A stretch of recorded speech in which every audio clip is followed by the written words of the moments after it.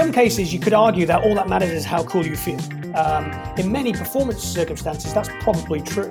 But when it comes to the risk of heat-related illness, how hot you actually are is actually the most important thing. So there are some things that will feel as though they're working really well, but might not be giving you quite as much of a cooling stimulus as you might think. Hello and welcome to The Long Munch, the nutrition podcast for runners, cyclists and triathletes. My name is Alan McCubbin. I'm an accredited sports dietitian, lecturer and researcher in sports nutrition at Monash University in Melbourne. And I'm joined, as always, by my colleague, fellow sports dietitian and researcher, Steph Gaskell. How are things, Steph, with you? Things are good, Alan. Things are good.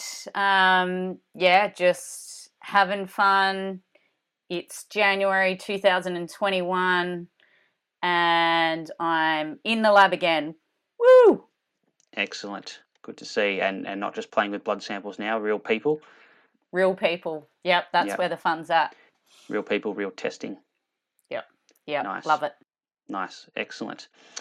All right, well, here on The Long Munch, we take a deep dive into the most common nutrition questions that runners, cyclists and triathletes ask. These are sort of questions that people commonly debate, whether it's out on the bike, on your run, in the coffee shop, with your colleagues at work that are into their endurance sport as well. And we break these questions down and invite a guest expert in to add their perspective. All right, Steph, it's come to that time in the podcast again. It's an A episode this week, which means one thing, and that means a bit of a rant, getting something off your chest. What's bothering you this week, Steph? And I know because I've heard this one over and over and over again from you. This one you've been sitting on for a while, so I'll let you get it off your chest. It has, and it's, it was one of the reasons, like I was saying to you, we have to get Ollie on again. I think this time of year, obviously, a lot of athletes are competing in the heat. But they've kind of, they're either coming from a cool environment going into the heat, or I don't know, it just seems like some athletes perhaps don't fully appreciate that they need to do some heat adaptation training for the environment they're going to be competing in. I just see a number of athletes, wanting to, I guess, catch up with me again because the race that they did in wherever it be, Queensland, Cairns, that was 30 or 35 degrees, didn't go so well. And then when we go back and look at, okay, well, what have we done in terms of preparing for that environment?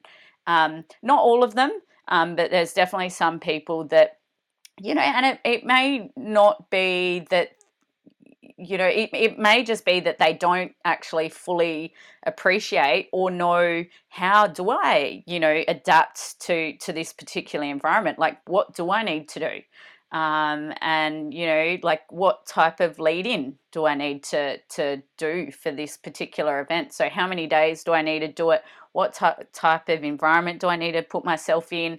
How long, will that effect actually last before it wears off? And they're the types of questions, I was wanting, and we were wanting to get Ollie on board for, just to help the athletes out, and also for safety as well, because, it can end in not fantastic circumstances. So, yeah, that's off my chest now, Alan, and I'm feeling better. Excellent. And I don't think you said it today, but I've heard you say this before, that there's just so many athletes out there I don't think respect the heat. And don't respect what it can do to you, and what a lack of preparation will lead to potentially. And as you said, often it's going that one-off trip to an environment, which can happen at any time of the year really, and sometimes it happens going from our winter as well into a hot environment. People go over for Marathon des Sables, or go over to Europe in July to do Haute Route on a bike or something like that. Or the TAP, or going over to Hawaii for the Ironman or something. They're the sorts of times where often people get themselves into trouble because they're not prepared. Hopefully with summer they've got a bit of a lead in, but if they're doing coming off not much training and then go, oh, let's just go out for some epic bike ride or run or whatever, then they can still get themselves into trouble. Yeah, and fair enough that in terms of, they see this event and it looks cool, it looks exciting, and there's adventure, but there's still the adventure part, but why not go in and make it a bit more of a fun adventure rather than going Survival. in, yeah, exactly. Yeah, absolutely. Now, Steph, it's still summer here in Australia, still pretty hot in big chunks of the country. So we thought, what better than to bring back a past guest, Associate Professor Ollie Jay, to have a chat in this episode 5A about the heat more broadly. So do you want to tell us a little bit about what Ollie's doing back on the podcast again so quickly? Yeah, I mean, Ollie's a thermal physiologist, so, makes sense to have him on board again. Ollie, just to refresh people's memory, I won't go into too much detail, but he's an associate professor in thermoreg physiology at the University of Sydney.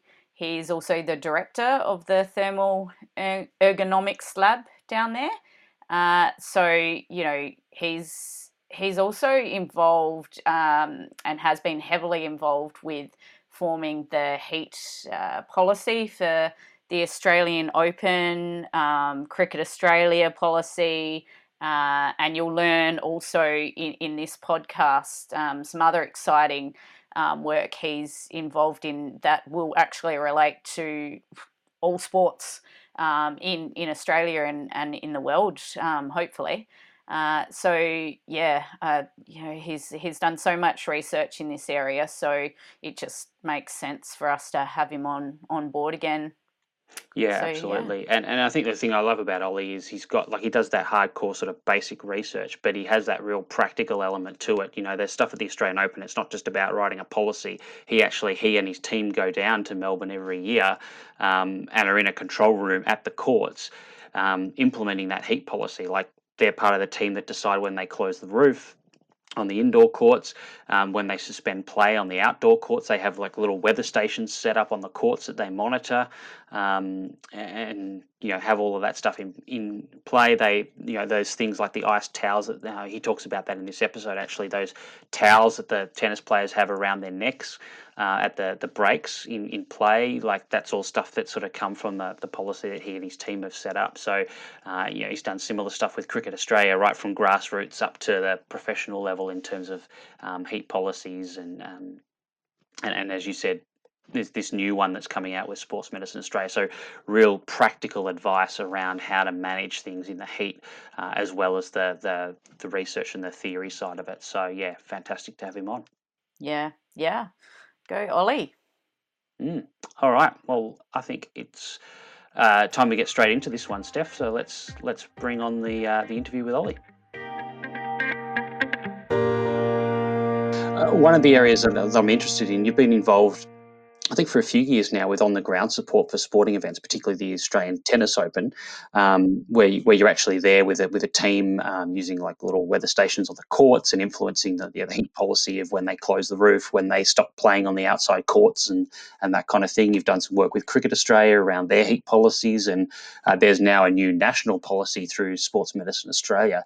Now, a lot of the people that might be listening to this, recreational runners, triathletes, cyclists, a lot of those guys won't be exercising day in, day out within a sporting framework that might be following one of these protocols, but there's probably some bits of that that's probably important for them to sort of be aware of. There's sort of some key take-home messages that you think are important for recreational runners, cyclists, triathletes to sort of have a handle on, because they're probably not going to get this, except for maybe events where they're competing, but most of the time they're just training. Well, yeah, I mean, this is actually probably the best way to address this is probably in the context of the new heat policy that we're doing for Sports Medicine Australia. Myself and Caroline Broderick, who's the Chief Medical Officer of Tennis Australia, we're putting that together. My postdoc, James Smallcombe, as well, is contributing to that development of that heat policy. So what we're doing with that is we're trying to generate it to the extent that the average everyday person will be able to use it and help inform them in or help them manage their risk in a way which will be somewhat effective. So, and this is going to be enabled through an online calculator that Sports Medicine Australia are putting together to couple with the policy that we're putting together. And that will basically tell people, enables them just to kind of get a sense of what level of risk in a broad sense, whether it's low, medium, high, or extreme. And then what we're doing is that we're providing certain recommendations associated with that risk stratification in terms of the things they can do to mitigate that risk from the perspective of cooling, from hydration, from breaking up play. And what we're trying to do is inform those recommendations based on the best scientific literature that's currently available. Because it's an online platform as well, we'll actually be able to update the recommendations based on the latest research as it emerges this year, next year, and for future years as well.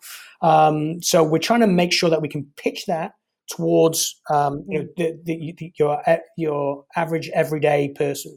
So not just people who work or compete or exercise within certain structured sporting organizations, but also kind of individuals as well. And the way that we're doing it is that I think it's 34 or 35 different sports, is that people can pick from a drop-down menu which sport they're doing, and then they get basically a graph that enables them to figure out what their risk is for that particular sport.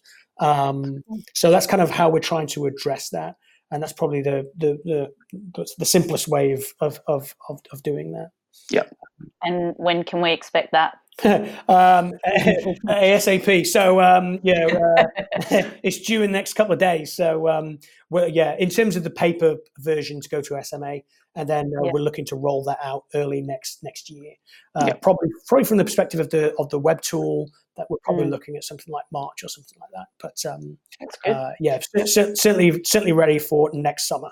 Awesome. If not the tail end of this summer. Yeah, okay. Well, we'll be sure to circulate the link for that when it's available, so people can check it out. And even if we'll have obviously listeners in the Northern Hemisphere that as they head into their summer, May, June, then it may be useful for them as well. Well, yeah, that's a good point. So that's one thing that we're very keen to do is, of course, we're based in Australia and we experience a lot of heat. We've got a lot of experience, a lot of technical experience with it. So what we're trying to do is not just generate solutions for the Australian public, which is obviously our first priority, but also internationally as well. So and we've set up this policy to try to make it so that it's transferable to pretty much anywhere as well. So hopefully we'll be successful with that. Yeah, awesome. Okay. Now, a couple of questions I had around cooling. There's obviously a variety of ways that athletes can attempt to cool themselves while they are exercising. And there's been all sorts of different strategies that have been tried and tested by people over the years, whether it's having really cold drinks or even potentially sort of ice slushies if they're available, depending on the sport. You can throw water over your head. You can put like stockings full of ice cubes. I know they've been popular in road cycling over the years. Or sticking like ice cubes in your hat and letting them sort of melt over your head or around the neck, that kind of thing. Are there any of these strategies that you would sort of encourage more than others, or some that you would potentially caution against using? So probably the first thing I'll probably comment on in terms of cooling is differentiating potentially between what feels cool and what is actually cooling you. Now, in some cases, you could argue that all that matters is how cool you feel. In many performance circumstances, that's probably true. But when it comes to the risk of heat-related illness, how hot you actually are is actually the most important thing. So there are some things that will feel as though they're working really well, but might not be giving you quite as much of a cooling stimulus as you might think.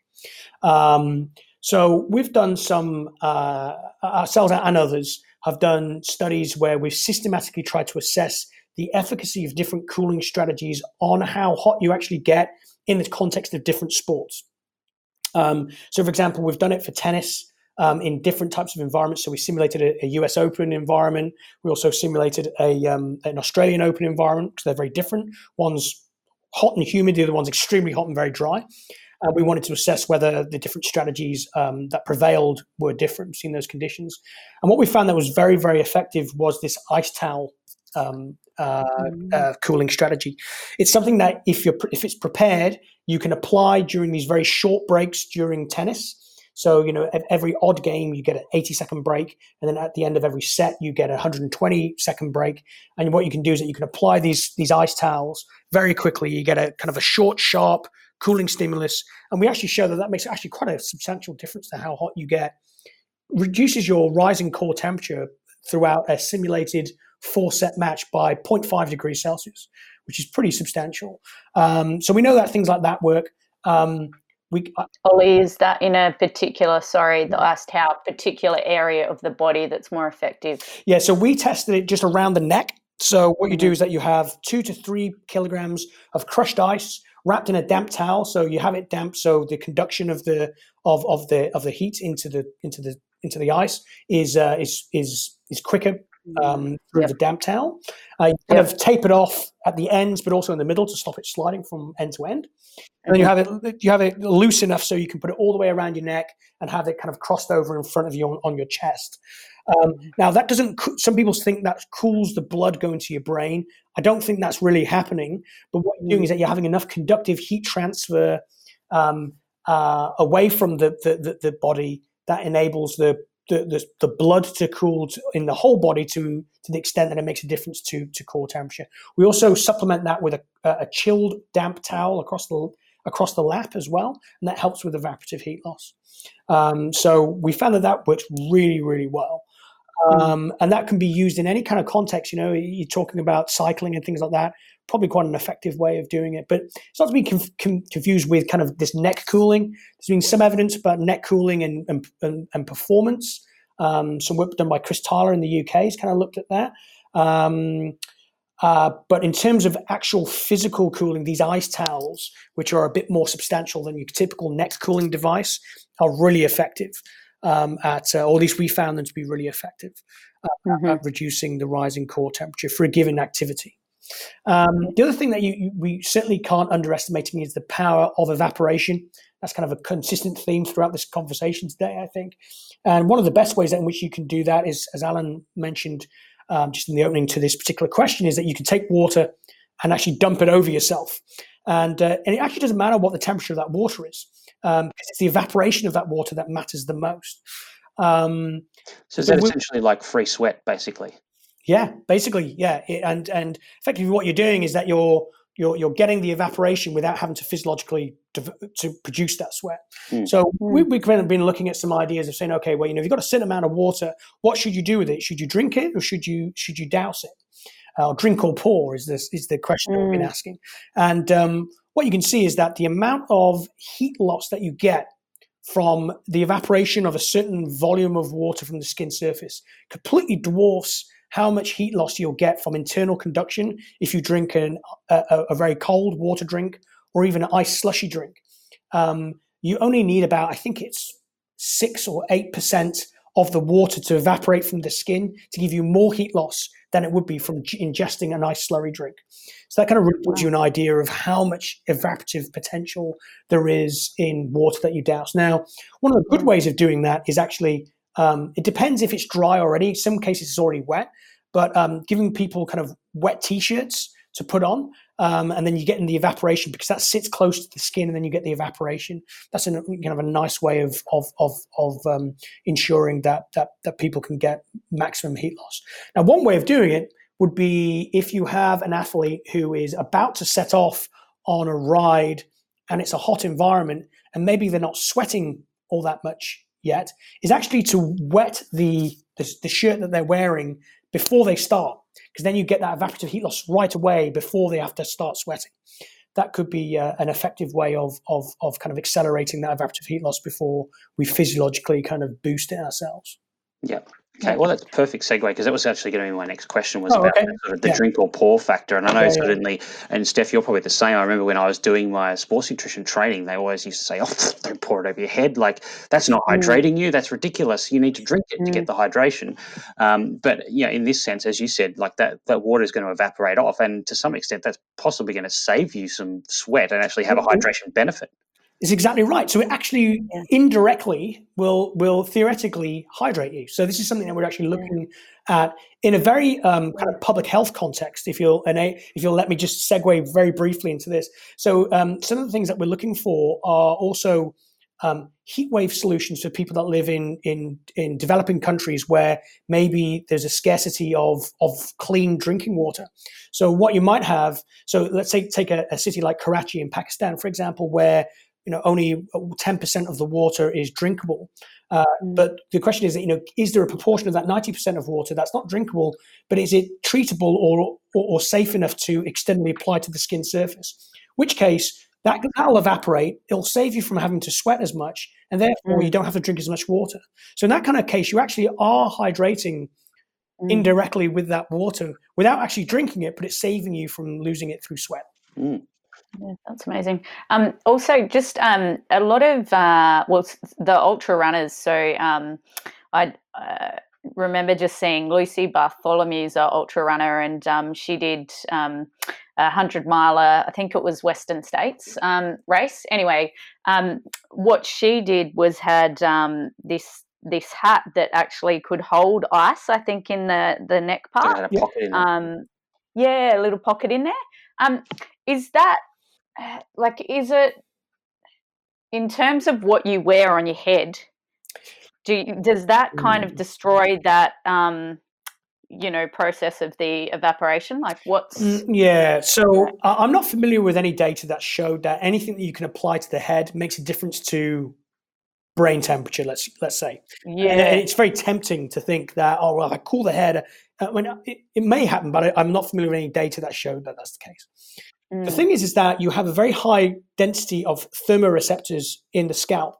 So if you apply a cool stimulus, it feels really cold, right? That's because you've got a lot of free nerve endings that are sensitive to a cold stimulus that give you the sensation of coolness or coldness. Now, you've got a lot of surface area to evaporate on there. If you put ice on it, is it going to make so? If you've got ice in the back of that hat and it's going around the back of the neck, then that doesn't sound too dissimilar to the ice towels that I'm advocating. You don't have quite as much coverage, presumably, but you have a longer application if you're running with it. I don't know if it's jangling around or something, or how irritating that would be. But maybe you've got to put it down or something like that. So. Yeah, I don't know too much about that. What I would say is that from an evaporation perspective, really what matters is the absolute evaporation. And the total surface area that you have in your head is not really that much relative to the torso, let's say. So I would imagine that, and again, this is speculation because we don't have data to conclusively answer this question, but just from a theoretical perspective, if you're getting a certain amount of water coverage on the head and you get evaporation from that, if you're going to choose between one area and another area, I would choose the torso just because you've got more surface area. If you could do both, then I would imagine that's not an issue. That would probably be optimal. But it's when it comes down to to elite athletes as well, it's really important for them to test things and find what they're most comfortable with as well. That's something that obviously we can't underestimate. Is the fact that they need to become familiar and comfortable with these particular types of interventions. One thing I'll probably maybe just, if you don't mind, Alan, is just kind of go back to this idea of cold water ingestion. So, one thing that we've found, and so we did a review in Sports Medicine that was published in 2018, I think, where we tried to kind of put together all the data that's available in the literature, where we tried to identify whether there's really any signal in the data that shows that drinking cold water or even ice slushy drinks during exercise, whether it actually makes you cooler or not. And we can't really find any evidence that shows that. I think there's good evidence that shows that it improves performance, but if you put those studies aside and you just look at studies that have done fixed rates of metabolic heat production, and you get people to ingest cold water or an ice slushy drink, what you see is really it doesn't make a difference to core temperature. And we think that is mainly attributable to the fact that we published some studies back in 2014 and 2016 that seem to find evidence of independent thermoreceptors in the abdominal cavity somewhere that independently alter sweating from core temperature. So what we find is that when you drink cold water, or if you ingest an ice slushy drink, the cooling of the tissues in the abdominal cavity, which is not the core, the body core is a bit of a kind of an indeterminate thing, to be honest, because what really matters is maybe brain temperature, the temperature of the deep visceral tissues, with respect to when it comes to the risk of heat illness. But in the abdominal cavity or somewhere in the area there's probably some free nerve endings that independently modulate sweat rate. And what we found is that people, if they drink a cold drink, you'll actually reduce your sweat rate at the skin independently of how hot you are. So if I measure your core temperature with a rectal temperature sensor and you drink a cold drink, your core temperature won't go down, but you'll stop sweating. And we think that's due to these independent thermoreceptors. So what we find, we've done a kind of a heat balance audit, if you will. We published that in 2012 in Acta Physiologica. And we found that when you drink a cold drink, from a heat balance perspective, you're actually no better off with a cold drink than you are with a thermoneutral drink. And the reason for that is why you have that internal heat exchange with the cold water, which warms the water up, and that enables you to dump heat into the warming that water up a bit. You reduce your skin surface evaporation by an equivalent amount, which means that your net heat storage is the same. Yeah. So it's not necessarily worse, but it's just not better. Exactly. Yeah. So what we advocate is, if you like cold water, go for it, drink it. Mm-hmm. But probably what matters is choose the water temperature that you're most likely to drink more of. So if we're trying to advocate hydration, then if you find that you drink 20 degrees Celsius water faster, or you find it more appetizing than cold water, then drink the warmer water, because it makes no difference whatsoever to how hot you'll get. If it makes a difference to how hydrated you are, it might ultimately matter. So you mentioned before that there may still be a performance effect of that. Is that more the perception of heat, like you feel cooler, so that allows you to perform a little bit better? Yeah, we think so. And there's lots of data out there that's kind of looked at different cooling strategies that modulate how hot you feel, and that makes a big difference to or can make a difference to ultimately your performance. The other thing I'll point out as well is that there's data that shows with pre-cooling. So if you ingest a cold water bolus or an ice slushy drink before you start sweating, then you have no reduction in sweating to balance that out. So therefore you do have a reduction in core temperature. But what we do seem to see is that then will subsequently affect how quickly you start sweating, which then kind of neutralizes that benefit after about 20 minutes. So, you can only trick the body so much. So, we all work with a lot of, ultra endurance athletes. Particularly, I've seen actually in this month, because some races have been starting to be able to happen. Great. Athletes that are doing like 80 to 100K races, they're like, some of the races have been, 35 degrees. They can be, so hot and humid. Yeah. They might start early, so at 6 a.m., but that, depending on the athlete, they're running for, anywhere from 8 plus to 24 hours. So they're getting a range of temperature conditions. What can we do to, I guess, best educate them on how to prepare for an event like that? So a question is like, how do they best heat adapt to that environment? What would be your advice for an athlete going into that situation? I mean, I think heat acclimation is probably the number one thing that they can do. Presumably most of these athletes would do that. So some not. Some not. Okay, yeah. So I think one thing I would caution people against is assuming that they are heat acclimatized. So if just to refer back to those definitions earlier on, acclimatization is when you're adapting to your natural environment, and acclimation is adapting to a synthetic environment within a climate chamber, for example. And the trouble is that what we see, it's an emerging thing in Australia. It's definitely prevalent in places of the United States, less so in Europe, but it's the use of air conditioning, right? So it can be very hot outside, but if we're not consistently exposing ourselves to those conditions coupled with intense exercise, then we won't develop a full heat adaptation response.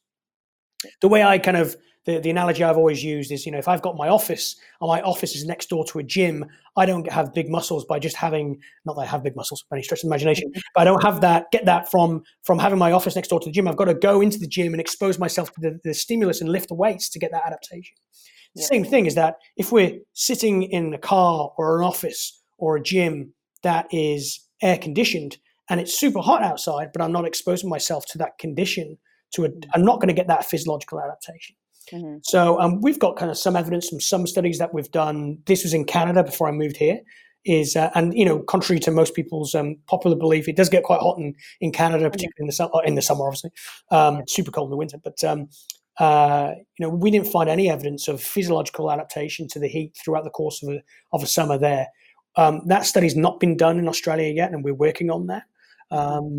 But I wouldn't assume that particularly earlier in the year, that you're acclimatized. So what this means is that you should consciously, repeatedly expose yourself to hot environments in a training setting in advance of competition.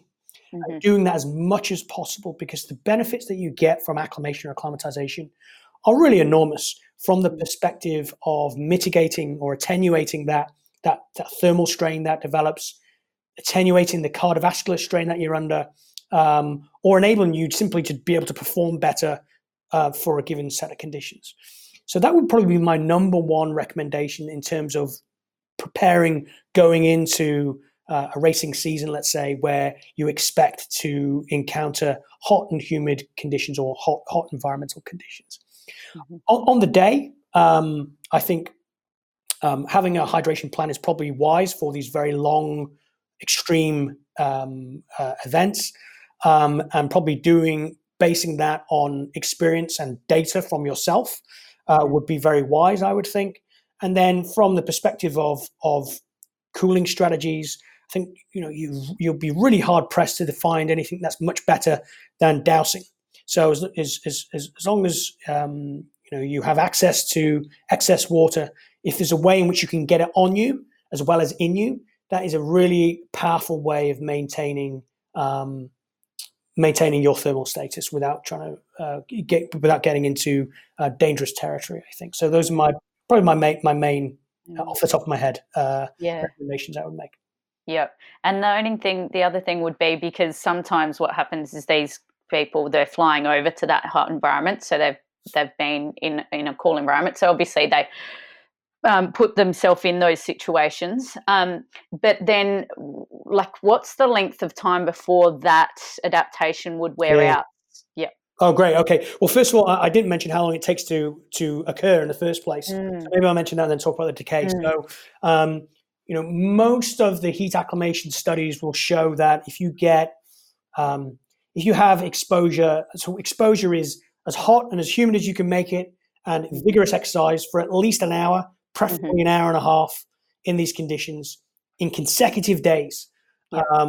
If you can do 10 consecutive days, that's perfect. You do 7, that will give you the vast majority of the adaptation. If you can't do that, then maybe 5, you might get away with 5. But anything less than that, you're looking at very partial acclimation responses. So vigorous exercise and as hot as you can find, but also doing it in a safe way. So you don't want to go all out on a very, very long run in very, very hot conditions when you're not adapted at all, because you expose yourself to quite significant risk in that case. So kind of titrate yourself into those conditions. In terms of decay, that's a bit of an unknown quantity right now.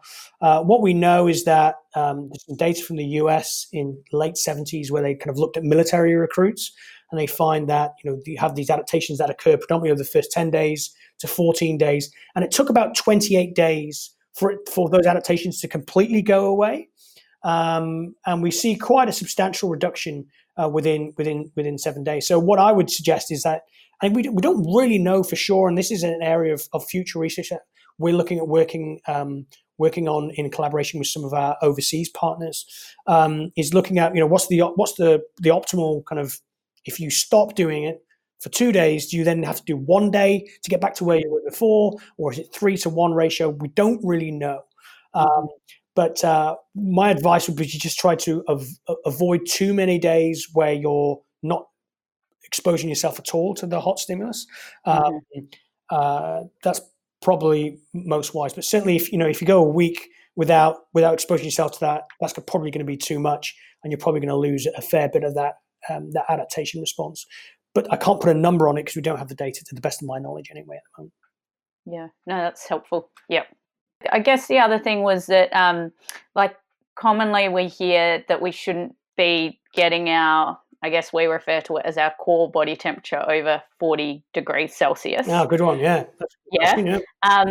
And recently, there was work published by the group, Louise Burke's group, with race walkers that are commonly getting their temp over that 40 degrees.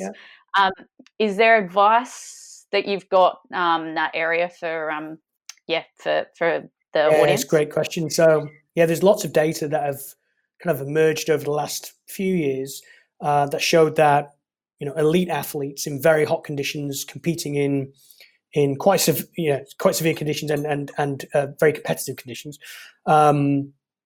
regularly attain core temperatures far in excess of this kind of 40 degrees Celsius. It's almost like there was this threshold that we thought that was there a few years ago, where there was this kind of internal break, subconscious break. But there's good evidence emerging. So you mentioned Louise's work, Julien Perriard, along with Sébastien Rassinier. They published a paper from their time in Doha, and the cycling championship that was published in BJSM a couple of years ago. And I think they found an elite cyclist with a 41.1 degrees Celsius core temperature, again, without any ill effect. Now, I think one thing that's important to keep in mind is that with training and with regular exposure to extreme heat, there are these other adaptations that take place at the cellular level. So things, an upregulation of things like chaperone cells, so heat shock proteins, which enable the body or the cells of the body to really tolerate these very extreme temperatures better than they would without the presence of these adaptations. So these are probably recommendations for people who are supremely trained and exposed to these conditions. You probably wouldn't want your average person then kind of hitting it and then expecting to get to a core temperature like that without any ill effect. So I think it's important to recognize that those observations have been made in elite athletes who are highly trained and probably very well heat acclimated. But what it means is that this 40 degrees Celsius threshold is still a pretty good one to have in terms of saying, hey, look, if you stay below 40, your risk of heat stroke is probably, or really quite nasty heat-related illness is probably less than it is if you exceed that threshold. But it's also on a continuum as well, right? So we know that from the data is that you have people who have really quite bad heat-related illness, heat exhaustion, or even worse, with body temperatures that are maybe even below that 40 degrees Celsius, because it's kind of associated with other factors, often to do with the immune suppressions in the immune system, previous heat-related exposures, and things like that. So it is a bit of a continuum. The kind of guidance I always say is that if your core temperature is below 39.5, your risk is probably relatively low. When you get it to 40, it's getting up there. When you get to 41, then your risk is quite elevated. But there's lots of other factors that kind of go into it, which contribute to the overall risk of heat-related illnesses per se. Mm-hmm. Yeah, because when we're trying to do the heat training, and we say put ourselves in those hot environments, conditions, where we're also, like, in a way, we're wanting that body temp to get to 39 degrees or so. So that's a really interesting question. So there's this idea, so the type of protocols that you'll use to heat acclimate an athlete. So there's different ways in doing it.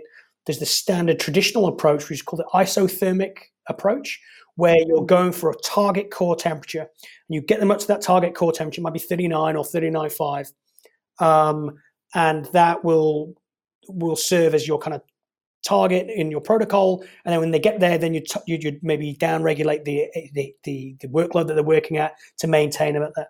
I mean, I don't know how I don't know how necessary that is.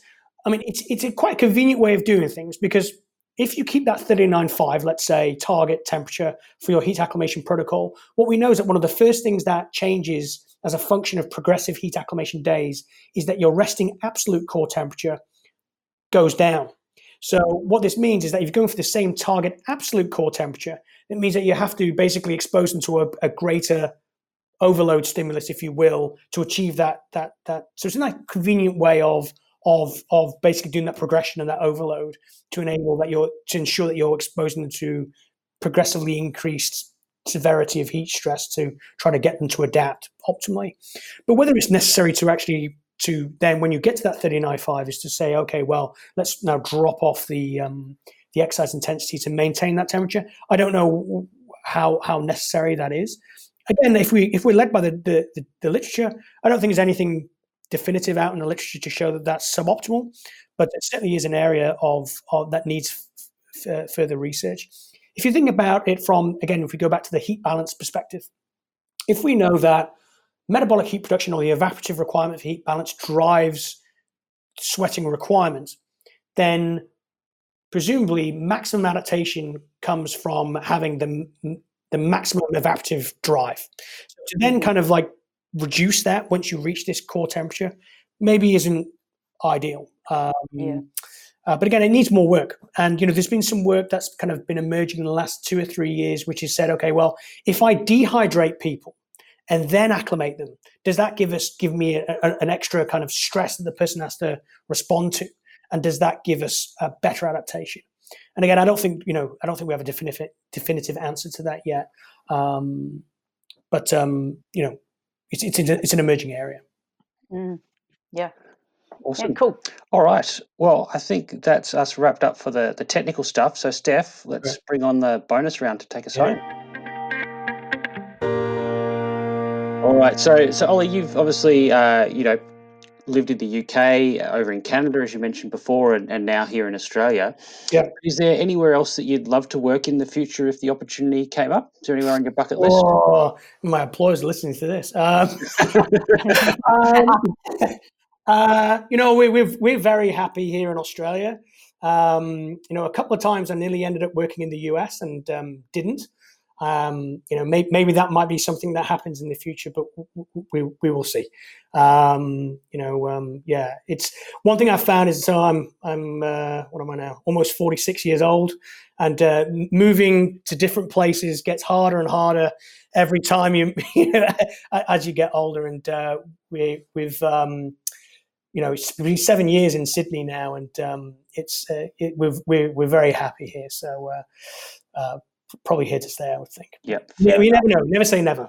Never say never. And you're not near the northern beaches either. No, we're not. No, we're on the in Coogee, actually, which is the eastern beaches, I suppose you call it. So, yeah. In terms of, obviously you do a lot of work with people around exercise in your research and with Tennis Australia, Cricket Australia, and so on. But are there any sports yourself that you either participate in or just enjoy watching the most? Well, I'm a big football, as in when I say football, association football, so soccer fan. I'm a big Tottenham Hotspur fan. We're not having a bad season this year, actually, even though the last couple of results haven't been too great. As this has been recorded on December 22nd or whatever, I'll be bottom half the table by the time people listen to this. But opportunity to work at football will be quite good. I think that's my number one thing. But been really delighted to have the opportunity to work with Tennis Australia. That's very exciting, and cricket as well. We've worked with the National Rugby League as well. I'm more of a rugby union fan as opposed to an NRL fan, but that's been a joy as well. So yeah, cool. And do you do any sport yourself? I was a goalkeeper by trade. Well, not by trade, but by recreation for a while. So when I first moved to Sydney, I played for the Sydney Uni over 35s.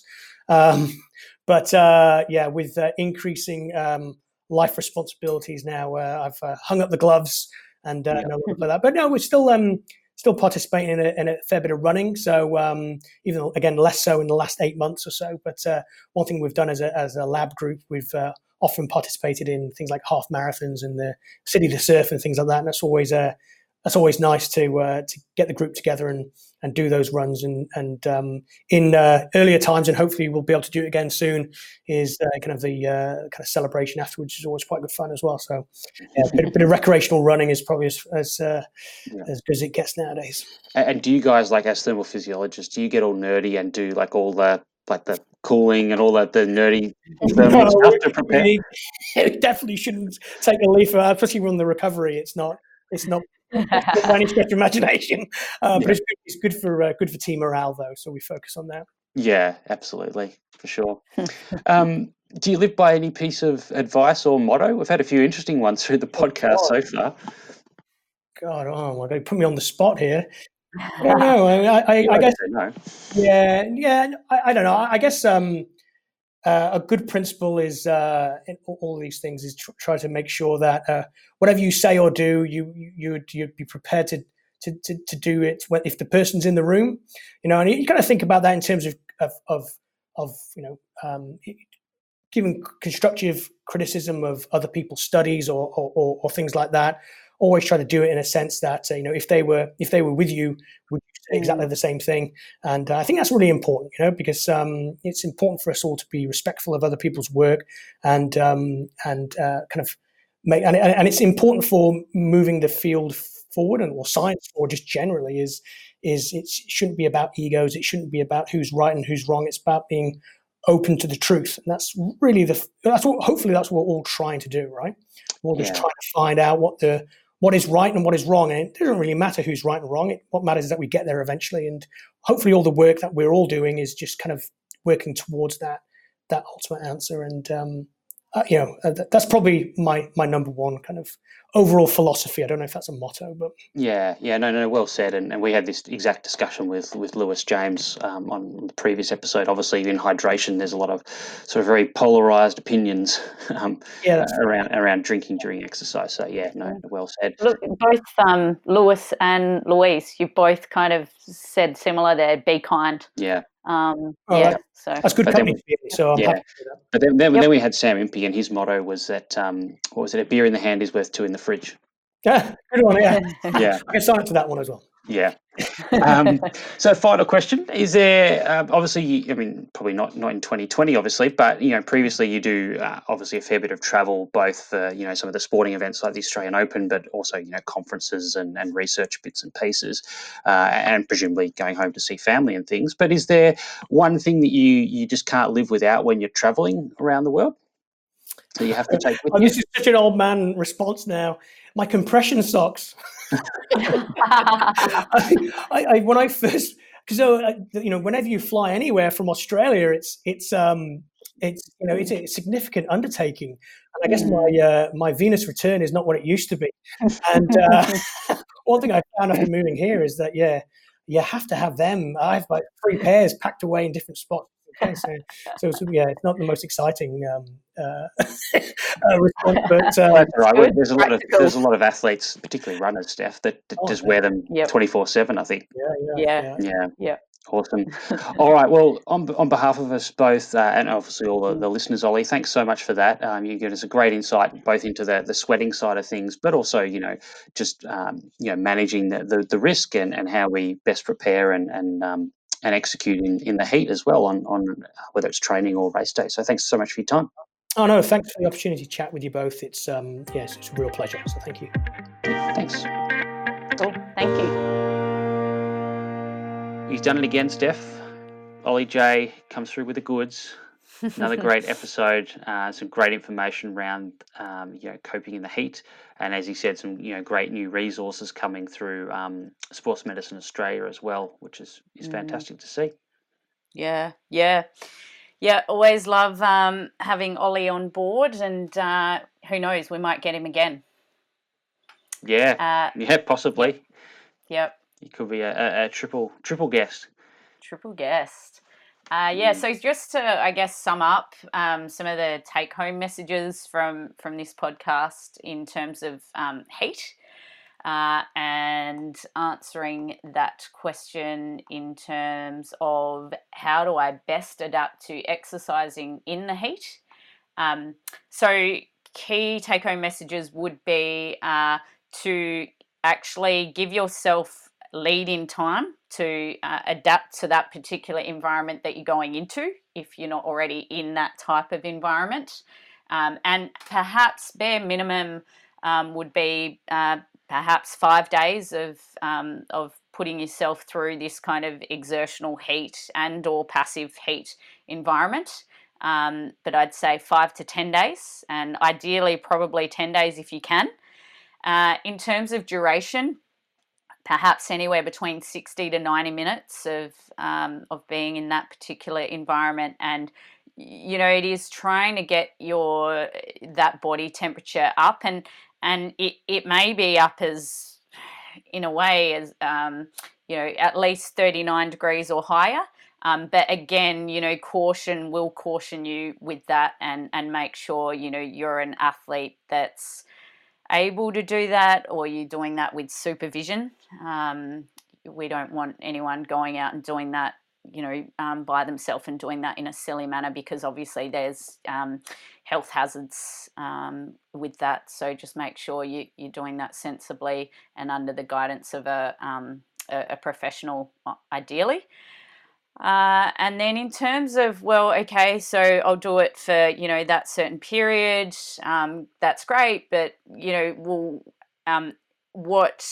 how long do I need to leave that until then I'm going to this event? Like, how long will that adaptation last until I get to that event? And I don't think we had a real specific answer on that, but it probably decays. But it's probably not as fast as we think. So I think it might be. Yeah, we didn't actually have an answer for that, did we? No, and I mean, I think from a practical point of view, at the end of the day, probably your itinerary is going to dictate to a large extent that anyway, just in terms of how long it takes to fly to somewhere and then transfer to whatever environment. I mean, I guess the main thing is that however long that takes is try and get back to that environment with 3 or 4 days to spare if you can. Often you can't, just because of budget or availability or work or whatever, but if you can get there a few days ahead, and then train in that environment during that time as well, to sort of or boost that acclimation a little bit more as well as you can. Yeah. And then in terms of, probably then the next one would just be in terms of cooling. And what's some of the most effective ways that we can keep ourselves cool in that type of environment. And I think for me, one of the main messages I got from Ollie there was about having ice and ice towels, or again, depending on the logistics of your event, but around the torso is perhaps one of the most effective areas, and neck, but not necessarily, like a lot of people could put it over their head. But the torso's, that larger part of your body is going to be more effective.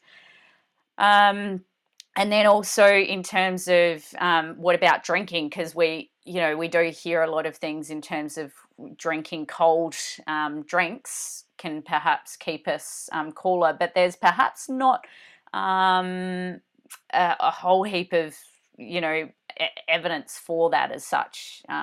So and really also Ollie, I think, mentioned in terms of just any type of temperature fluid can be effective at keeping us cool, and just tipping that over our body as well can be really, really effective in keeping us. Yeah, exactly. Free sweat. Well said. Yep.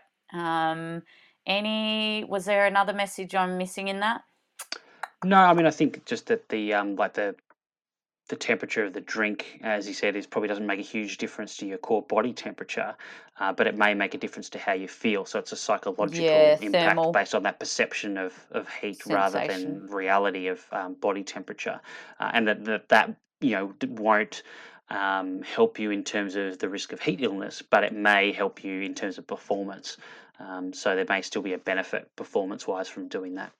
Exactly. And then just the thing that then we need to be careful about, which we already know, when we look at things like menthol, is it could have positive effects in terms of making us feel like we're cooler than what we are, but we just need to be mindful that we are not actually that cool, and that may be a health precaution for some people. Don't overcook it, basically. Yeah. Yep. Yeah. Yep. Cool. No, I think that's a pretty good summary. The other thing that we didn't really talk about in this episode, Steph, but I know is obviously close to your heart in terms of your area of interest in your research, is the effect that heat has on the gastrointestinal tract, and that's probably a very under-recognised area. Is that heat will have an impact on the gut. Do you want to? I mean, obviously, we're going to do a separate episode on gut issues later on, but do you want to give us a quick overview of why the heat's a problem in terms of the gastrointestinal tract as well? Yeah. So, I mean, as we know, when we're exercising, blood flow is, going more so to your muscles and away from the gut. And then obviously when we've got the heat environment there, then, we're sweating, etc. So again, less blood flow to the gut.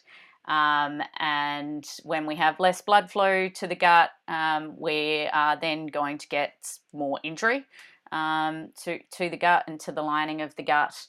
And then when we have that happening, then that can create an not an ideal situation, and so then that's where people can experience things like nausea in those types of environments.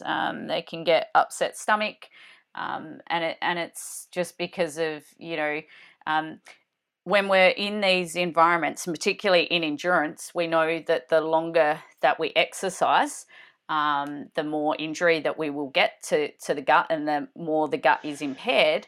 And then we whack on the heat, and that's just another stressor to the gut, and then we get issues there. So that's also actually why one of the reasons I wanted to have Ollie on as well, is because I get athletes that have been coming to me lately, and they've been complaining of upset gut and nausea.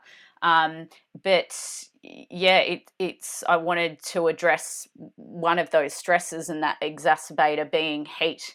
So make sure we're adapting to the heat, and then we can also work on how we can do that in terms of the gut health.